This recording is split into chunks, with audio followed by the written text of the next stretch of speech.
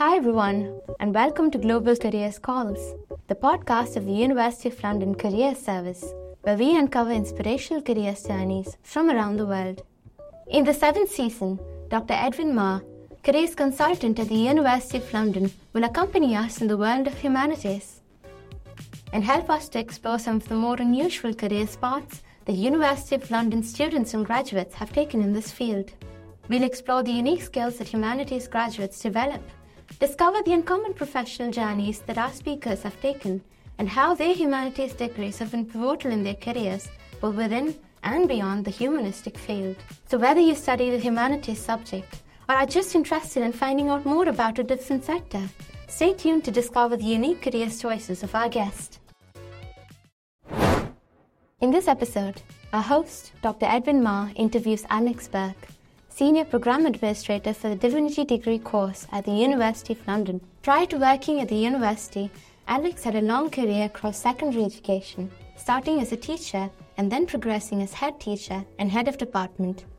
He retraces his career through the challenges and joys of the teaching profession, sharing with us valuable tips on the importance of human connection, teamwork, and networking. Hope you enjoy the call.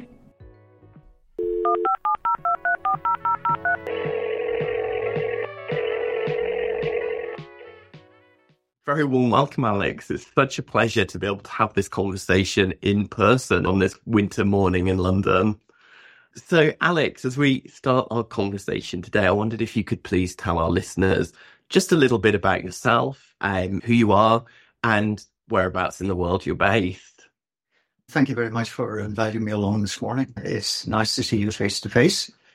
Okay, so let me begin by saying that I'm currently working with the University of London Divinity Programme, University of London Worldwide Divinity Programme, and I've been doing that for the past 8 years with the Programme Director, Dr. Elizabeth Burns.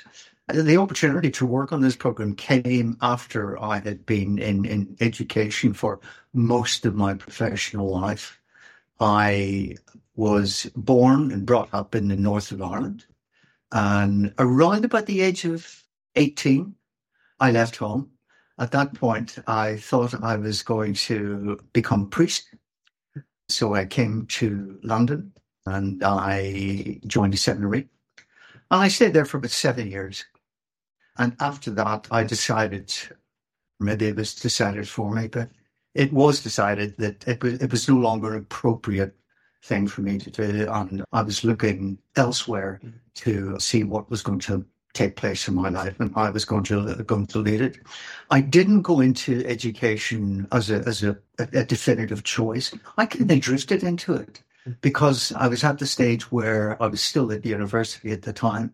I was at the stage where I was actually looking for something to do with my life, and I really wasn't sure what it was going to be. Anyway, I did sort of respond to a friend who said, why don't you come and you could teach a little bit up in my school. So I ended up for a very short period of time teaching at a boys' school in North London.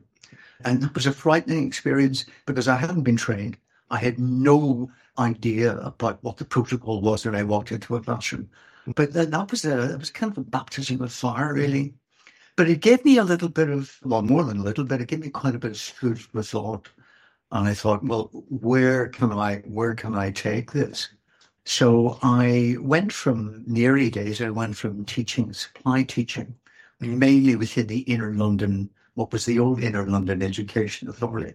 So I taught some French, I taught some mathematics, I taught some religious studies. So a variety of subjects to a variety of students, some in the primary sector, mainly in the secondary sector. I ended up in the mid-80s in Burton-on-Trent for a year. And then I come back to London.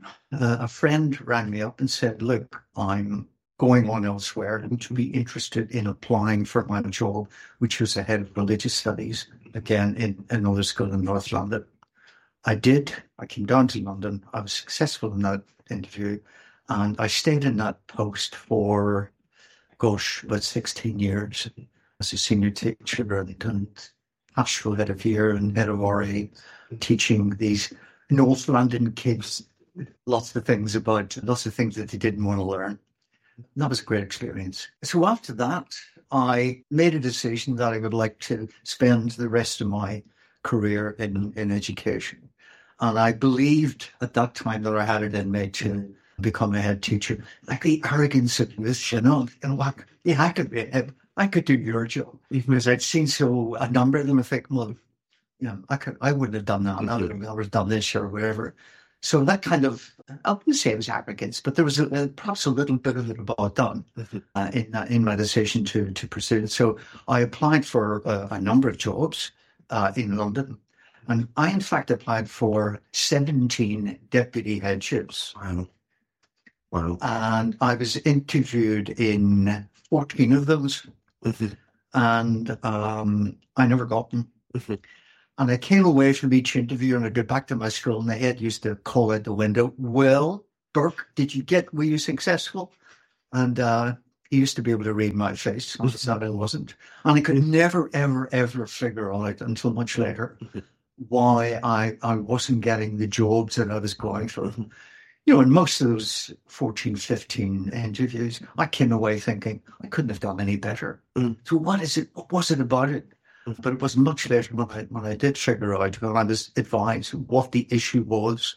I'll come back to that in a minute. You've got me intrigued now, Alex. Yeah, right. Okay, so I'm now working in the Diocese of Westminster. And to work in a Catholic school, I needed a reference from my church. I'd been using the same Catholic reference in all this time. And it turned out that this particular chap who was writing a reference from me said, "Oh, he's a good bloke," and all the rest of it. But he questioned my Catholicity because I had taken my son out of school eggs and had sent him to school Y, which wasn't a Catholic school. I did it for all the reasons it doesn't matter, but I did it. And it was when, I think on the final interview that I had that I didn't get, the chair of governors said to me, "You need to look again at your reference for your post-reference." So I did. I changed it. And the first interview I went to after that, I got the job. Isn't it remarkable how that one small thing can have such a impact on your career journey, that one reference who perhaps had an axe to grind or perhaps had a misplaced concern can just... You're absolutely right. It was quite remarkable that this particular chap, whom I knew, I was at college with him. I had no idea that he was questioning a fundamental principle upon which I was living my own life as a Catholic, And I just found it incredible. But you're right. It was just like one single incident skewed everything. And how did you feel at the time when that came to light? I was appalled. And I was torn between, do I confront him or do I just put it to one side, live and let live and get on with it? And that's what I did. His life took a different path thereafter for other reasons.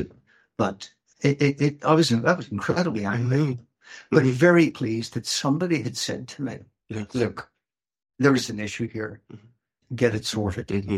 And that was the issue. That's interesting, isn't it, that you have that one person who perhaps wasn't an ally in your career when you thought they would be, but equally somebody else who was perhaps a stranger to you in that position who gave you that crucial piece of advice that you needed to hear at that time. I did need to hear it, and he didn't have to give me that advice, as 10 or 12 of them previously hadn't given me that. This particular chap, I didn't really know him, but he says to me, "Look, you need to look again." So it's interesting how in one's life, in one's career path, that single incidents can influence how things really turn out. Absolutely. I was for eternally grateful for the chap who said to me, "Get it sorted," because I would never have known. No, and I think what's coming across there is the power of people to influence our career journey, whether that's someone in our corner who's supporting us, even as a total stranger who, as you say, didn't need to do that, but was there for you as an ally, and equally somebody else who you expected to be playing that supported role as your reference, wasn't there in your corner fighting for you. Yeah. It's so important to have the right network around you and the right people to carry you through that journey. And you're right. And it's also about being honest with people. Mm-hmm. Like, there was nothing to be gained in other people not saying to me, look, the reason why you didn't get the job was because of this. And I know that I came out of maybe 2 or 3 of those interviews and I thought, well, would I have employed me? And I probably would have said, on balance, probably not. They can be stressful situations. You're being required to think on your feet and you're only given one shot. That's it. You miss it. It's good night, Irene. That's the way it is. But yeah, it's people do influence. Most cases for the better, and occasionally not for the better. So I stayed in that job for 4 years. That was from 2000 to 2004 in South London, in an all-girls school, Catholic school. And the head at the time said to me, Alex, there's a job coming up in East London. You might be interested in applying for it. And I said, do you want to get rid of me? She said, no, nothing to do with that. Anyway, cut a long story short, I applied for the job, I was interviewed, and I was successful. And I stayed as head between 2004 and 2011. I stepped away from the job largely because of the time it was taking me to get to and from work. I was coming home in the evening late and I had to work. I was going into work in the morning and I had to work the previous night. I was going in tired. And the 11 years of that took its toll, of course. So I was grateful for the time I had and for the experiences I had, the good and the bad. Because I think you have to learn from bad experiences as well as good. Both are formative, and you need to listen to both sides of that curve. So I finished up in 2011. And within 6 weeks, my retirement lasted about 6 weeks. And then I got a call from Dr. Burns saying, would you like to come and do a little bit of work with me? And that was 8 years ago. I'm still here.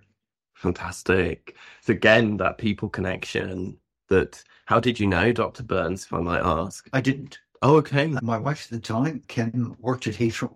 And she knew Dr. Burns and in her conversation. So again, just these chance meetings can have quite an impact, and the consequences can be quite wide and varied. So it was really I got the job. Fantastic. And can you tell us a little bit about your current role? What do you do as the Senior Program Administrator for the BA Divinity Program? Elizabeth and I together are the program team. Now, we cannot do our work without IT support, without library support, without all the HR support that we have in the university. And I have to say, given the size of the university and given the number of students that are associated with the University of London, the tens of thousands that does come through these doors, either long distance, online or face-to-face, you need a network of people supporting people. And that's been one of the great things about working here. The support network has been fantastic. I couldn't lay fault with any.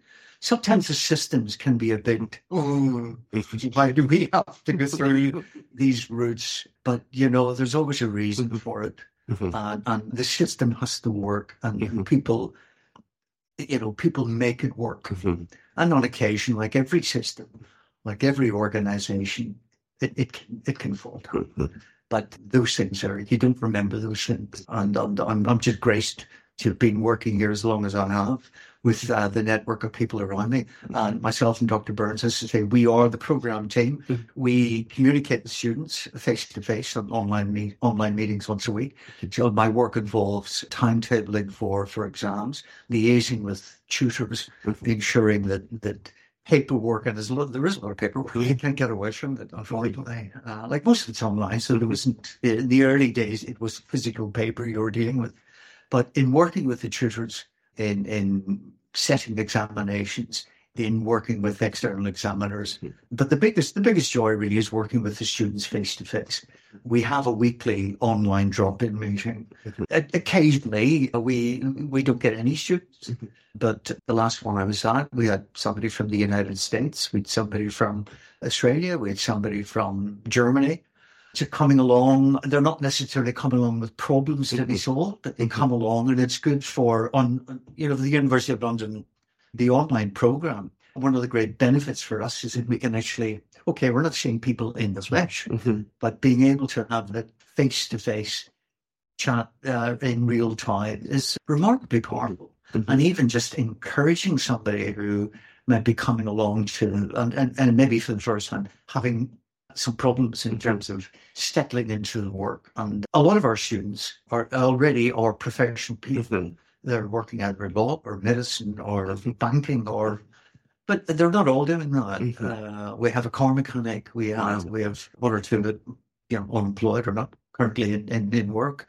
So we have a wide variety, and every one of their needs, but being able to share that, it's a great source of strength for other people too, really, to know that they are not alone.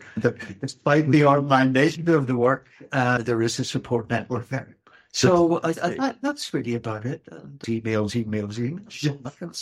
that we all come to love and hate. Absolutely. And again, what's coming across, Alex, is the emphasis on people, that the people who've influenced your career, but also how your career has and continues to influence other people as well. And interestingly, in the previous conversation that I had with another humanities graduate, the emphasis that she placed was a lot on the people and the finding the human in the humanities as well.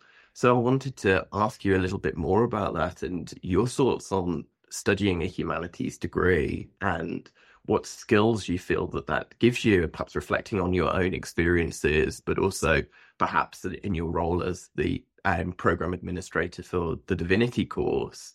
What do you feel the humanities offers students?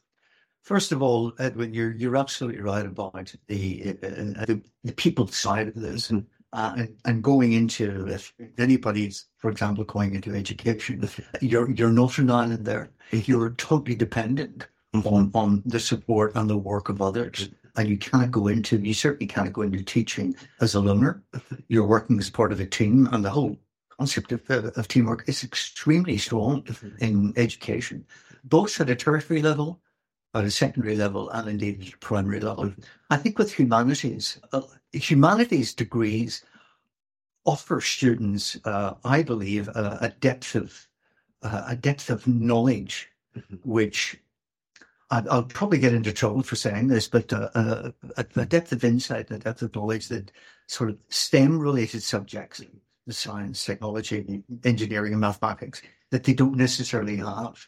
I remember once when I was doing postgraduate work at Heathrow, being invited to Imperial College London to give a talk about aspects of truth in the Bible. That was along those lines. It was a long time ago. And it was a small seminar. These guys and girls were captivated by it because I learned afterwards that one of them said to me afterwards, our life experience is pretty much data-based. It's looking down the test tube. It's looking at, well, this is right, this can't, we have to dismiss that, we have to dismiss that. In terms of humanities, it's much more complex than that. You are dealing with emotions, passions. You're dealing with people who come to with all sorts of baggage. And I think the wealth of insight that humanities students can offer to others, I believe is quite vast to me. Now, that's not to say that non-humanities students can offer that same insight, but in my experience, coming from a humanities background myself, I found that to be the case, and it can be rather, more engaging, more to say and more to offer. But, that is not to dismiss the great people who come into education, for example, as scientists and technologists, and all these things are needed. And education in particular needs humanities. It needs technology and science and STEM-based subject people coming from those disciplines. And that's what makes for pretty much a rounded education with young people. But humanities is, I think, it does offer something.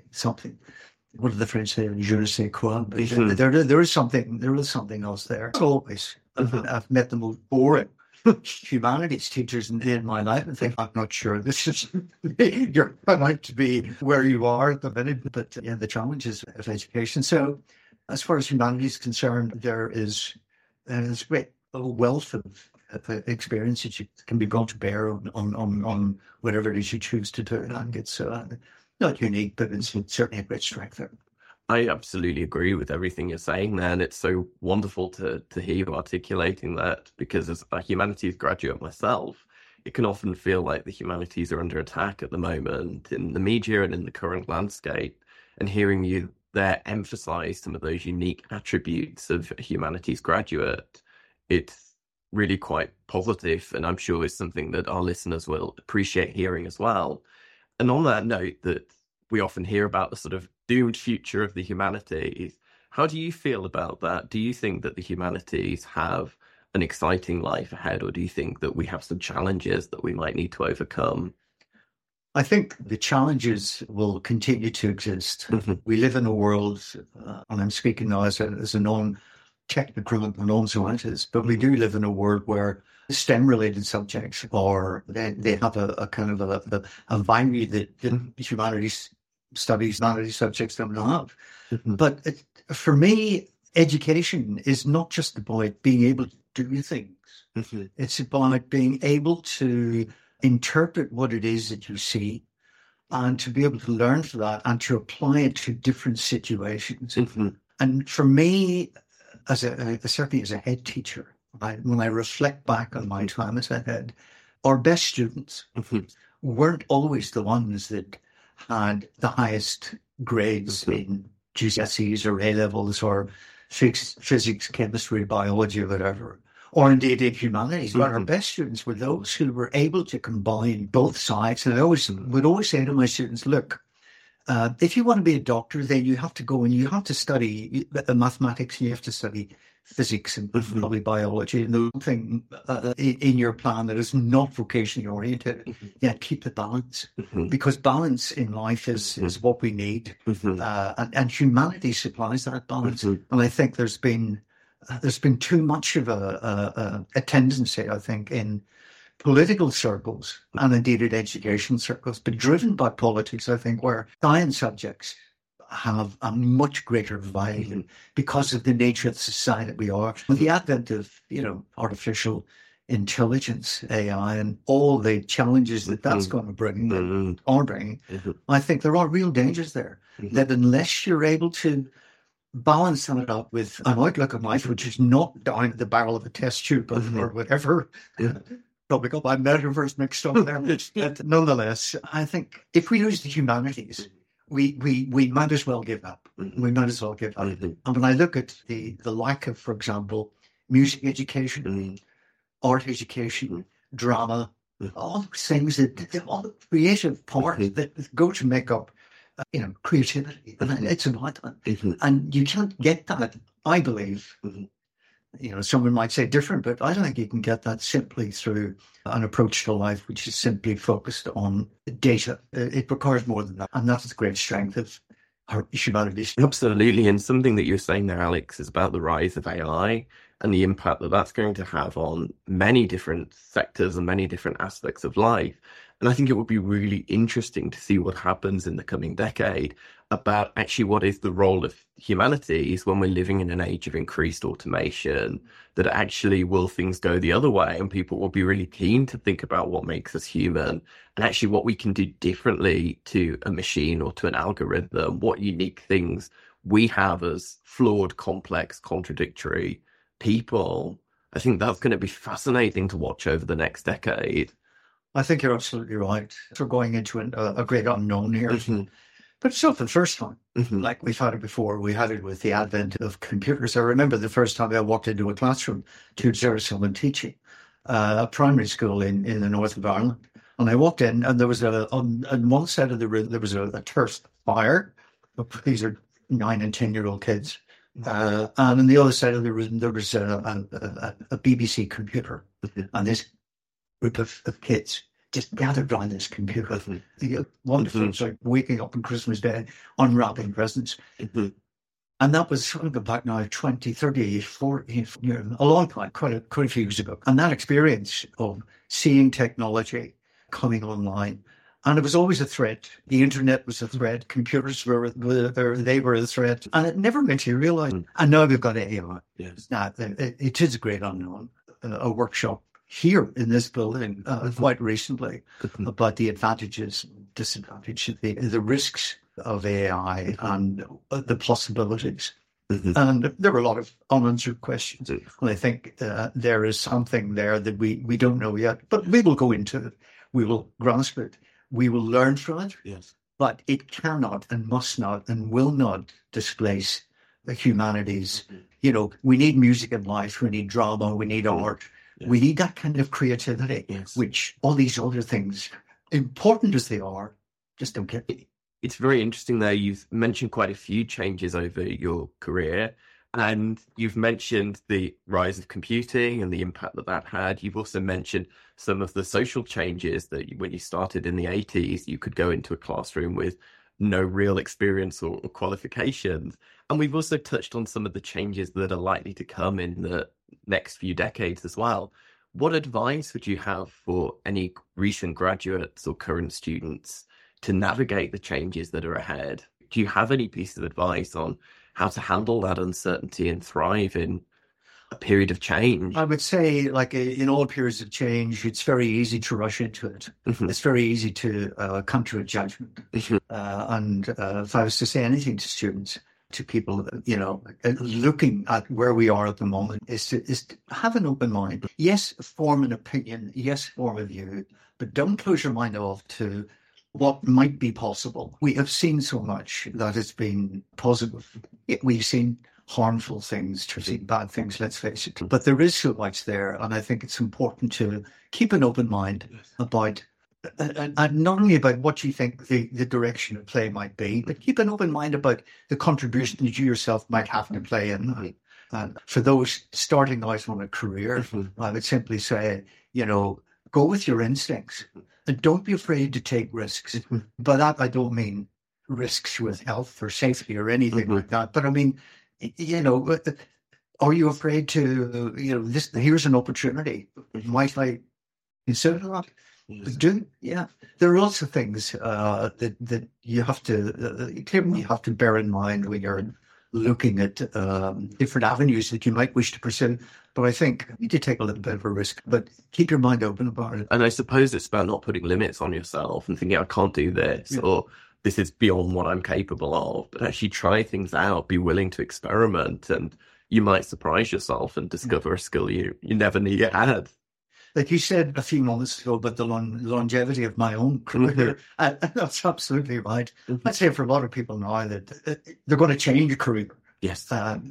At least twice, maybe 3 times. I don't know, maybe more over the course of a working life spanning 40 or 50 years. Gone are the days when you went into a job and you had tenure and that was you sorted for life. It doesn't work like that. It's one of the conversations that has always stayed with me that I had with a student who was very anxious of entering the world of work, thinking that he was going to make a mistake or pick the wrong career and end up utterly miserable. And when we spoke and sort of dissected that a bit, it turned out that both his parents had entered a job at 16 and completed that job all the way to retirement when they got the gold clock and a pat on the back. And it was fascinating to see that the impact of his parents' generation and the impact that was having on him and his career choices. And it was such a revelation in that conversation when I was saying to him, you know, we're not in our parents' generation. Like, we will change careers. We're not stuck in one thing. We can be flexible. And you've mentioned, Alex, that your own career changes, that you initially started out in the seminary targeting the priesthood, but then that didn't work out and you moved into education, and now staying in education, but in a very different type of role to being a head teacher or a classroom teacher. And I wonder, sort of looking back on that career journey, would you have any advice for people who might be thinking of changing their own careers? Well, in my own case, like the transition from my role as a head teacher, as a deputy or a classroom teacher in education, and going into this level where I'm now out at the university, it wasn't such a huge jump. Yes, the daily interaction was very different. The pressures were different. But I would say, as any advice I would say to people, don't be afraid to make that jump. And don't be afraid, life is, to some extent, very short. It is very short, but it's also quite long. And lots of things will present themselves. So my advice would be, you need to talk to people. You need to talk to family. If you're married, you need to, bring a partner along with you, or in a relationship, you need to bring a partner along with you. So it's not just about you. The choices you make do affect other people, hopefully for the better, but not always. So you really do need to keep an open mind about your relationships and how that might affect. But I'd say to go for it, don't be afraid to try out new things. Don't be afraid to make a mistake, and you will make mistakes. People do make mistakes. We've all made mistakes. It's a question about what you learn from that and how you come back after that. And most mistakes are not sort of catastrophic, thank God, really, but some may well be. Some will influence and other people's lives in ways which we had never intended. But, I would say to people, think about what it is you would like to do. Think about the consequences and go with it and take the risk. And don't be afraid to find yourself in a situation where you feel that, oh my gosh, I haven't really served my time in this. I really need to stick at this. Don't, because you will be the most miserable person if you stick into something that you're not really happy with. You need to find an alternative. Fantastic. And sort of thinking a bit more about your role as a head teacher, that I remember when we spoke in the panel event on education, that you said that you still remember the feeling of the buck stops here when you went into that school for the first time. And I remember you using that exact phrase. That stayed with me. What advice would you have for a listener who is entering a position of leadership or management for the first time in their career and facing that moment of, okay, the buck stops here? First of all, understand the difference between management and leadership. The number of textbooks I have consumed on this will each give a slightly different interpretation. They are two different things, but there is an overlap. But anyone seeking to go into a leadership position in a school needs to have shown at least the potential for leadership. They need to be able to work, direct, and lead other people. Now, some people are good at that. Some people are awfully bad and it doesn't work. So the models of leadership are there as varied as there are people, ranging from the autocratic to the collaborative. You need those extremes. You need to be a bit of an autocratic. You need even people coming into the school, say, for example, somebody coming in, and I'm a head teacher, and somebody comes in, they're looking to be a deputy head teacher in the school. No matter how experienced they are, you need to be able to tell them, and not simply tell them. You need to be able to tell, this is how it's done, or this is what you need to do. So no matter at what stage you're coming in, you need to have the support around you, that network. But you need to be able to know how you operate as an individual. How am I going to deal with it? How do I run a team meeting? How am I going to build up my relationships with the people over whom I got the job? The person next to me has been here and has applied for it and didn't get it. How do you deal with that? That can be quite tricky. There are people who end up in leadership positions who should never have been in them. And I think a good selection process will hunt that out. The selection process doesn't always get it right. You can still end up with, a mistake. but there's not a lot you can do. So I think know yourself, know your strengths, know your weaknesses, or your, what do they call them, areas for development or whatever they're called. I used to say to people that are on an interview, where are your weaknesses? Name the single biggest thing that you need to work on. Yeah, and how many of those would give the inevitable, I work too hard or I care too much? Exactly right. And of course, you got all those answers, But know yourself and be reflective before you go for that interview, before you go and do the task that you're being asked to do. you're going to be asked certain questions. Anticipate some of them. You're not going to anticipate them all, but anticipate some of them. What makes you think you can do the job? What really makes you think you can do the job? And how can you show me? So you're looking at potential. But I see people coming in on paper, the application is absolutely fine. They walk through the door, and within 2 minutes, I think this isn't going to work. So I think that you need to be reflective. You need to know, as I said, to know where your particular strengths and weaknesses are. But that just to walk in thinking, I've applied, I have been given an interview. What are you going to say? How are you going to say yourself? What is it about you that's going to make you different from the person next door? Yes. You will have a lot in common. Yes. But you're going to have something unique to you. You sell it, tell it, share it if you have that opportunity. And I really like your points there, Alex, about knowing yourself. It's that saying, isn't it? First know thyself. And it is so very true that understanding your weaknesses, your strengths, what makes you tick, what you bring to an environment, it's so important that, and something that we often say is, you need to get the story right in your own head, that if you don't understand why you're applying for this or how this job fits into the next steps in your career, it's going to be very hard to sell that to the potential employer. And of course, that doesn't mean you need to know what you want to be doing for the next 50 years of your life, but at least you know why this is the next right step for you, and sort of making sense of that story. Yeah, absolutely right. And I would often say to people, one of the stock question, but one of the questions I would ask, what do you see yourself doing in 5 years' time? And that can throw some people. And some people have a very clear idea what they would like to do. But it's no big deal if you don't know what you want to do in 5 years' time. It doesn't really matter. But don't try and make things up. Speak from the heart. And that'll always come through. And looking back on your own career journey, Alex, do you feel you had a career plan? In the early days, absolutely not. No. Like I hadn't long... In fact, I was appointed head of department at a very early stage in my career. I think I'd only been teaching a year and a half. And this chap, who was a great influence in my life and my professional thinking and the way I operated, he said to me afterwards, I took a chance with you, Burke. Other people said, no experience, don't appoint. But he says, I could see that there was something. Never quite figured out what the something was, but anyway, that was it. I was thrown in the head of the department, leading a fairly small team of 4 people. No experience. Like I none of this. I just learned on the job, day in, day out.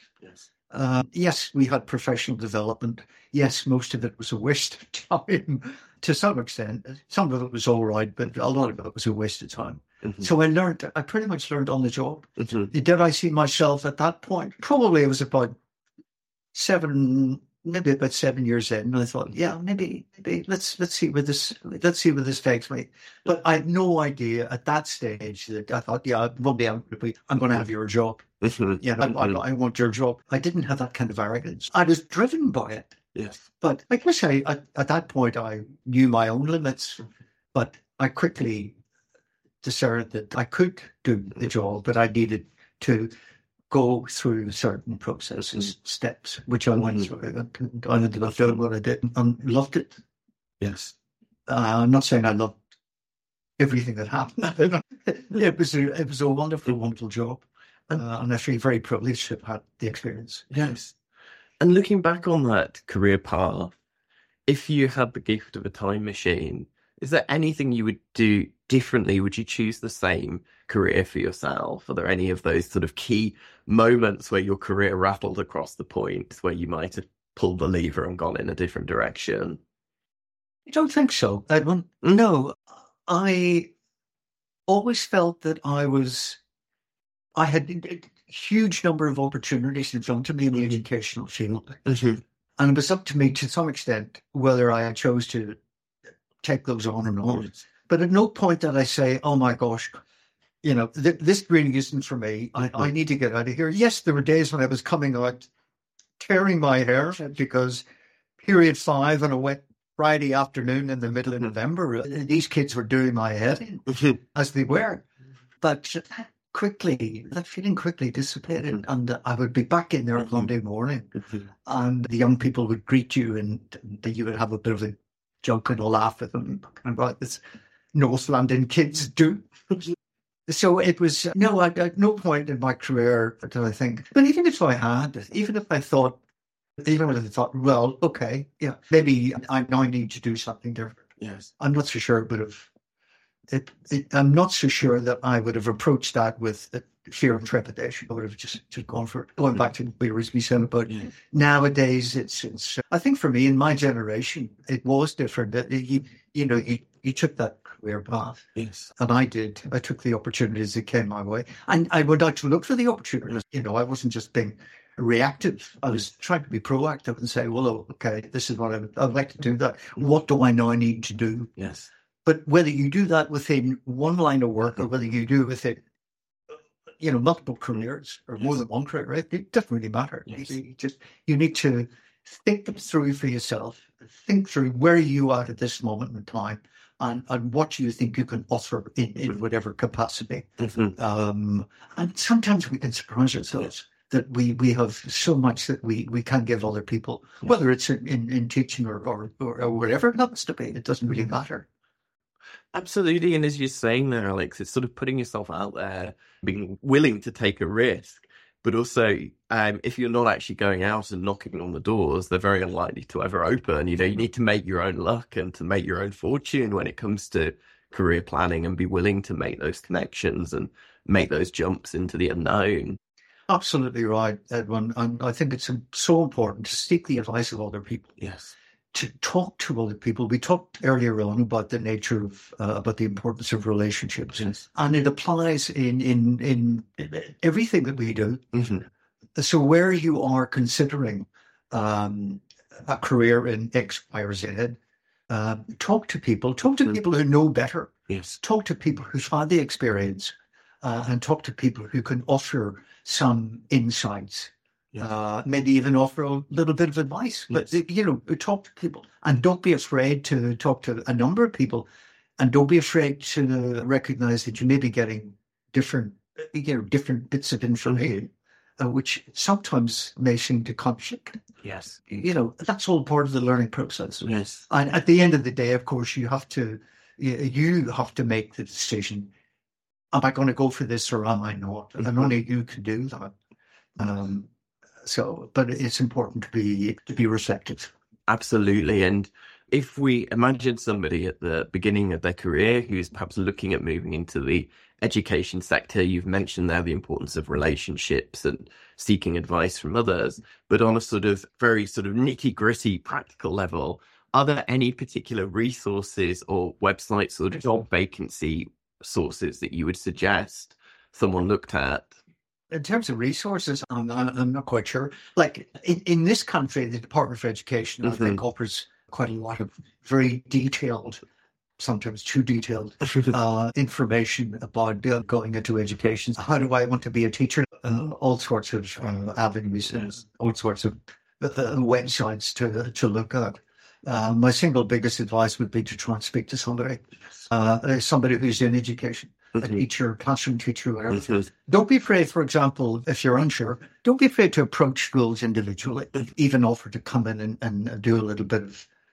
It's a little bit more difficult now, but schools can still be open to, for example, people who might wish to, are not sure about whether they want to be a teacher or not, but they might want to work with young people through being a classroom assistant, for example, where you don't need necessarily to go through all the hoops that you need to be a full-time bona fide teacher, but approach the school and talk to people. There must be somebody in your network out there has got something to do with education. After all, every single one of us in education. It would be absurd to think that there isn't somebody out there that you don't know. So use the internet, use the searches, but talk to people more than anything, really. I think that's critical. Fantastic. And what's one final piece of advice that you would give to someone who's listening to the podcast today, who are moving through different life stages of their career? I said earlier on about listening to your heart. That sounds a bit of a cliche, but you do need to listen to your heart. You need to know how you feel. And having listened to it and having perhaps at first rejected it, listen to it again and take the risk. Mm-hmm. Don't be afraid to take the risk and to step out there and talk to people. Do your homework as best you can.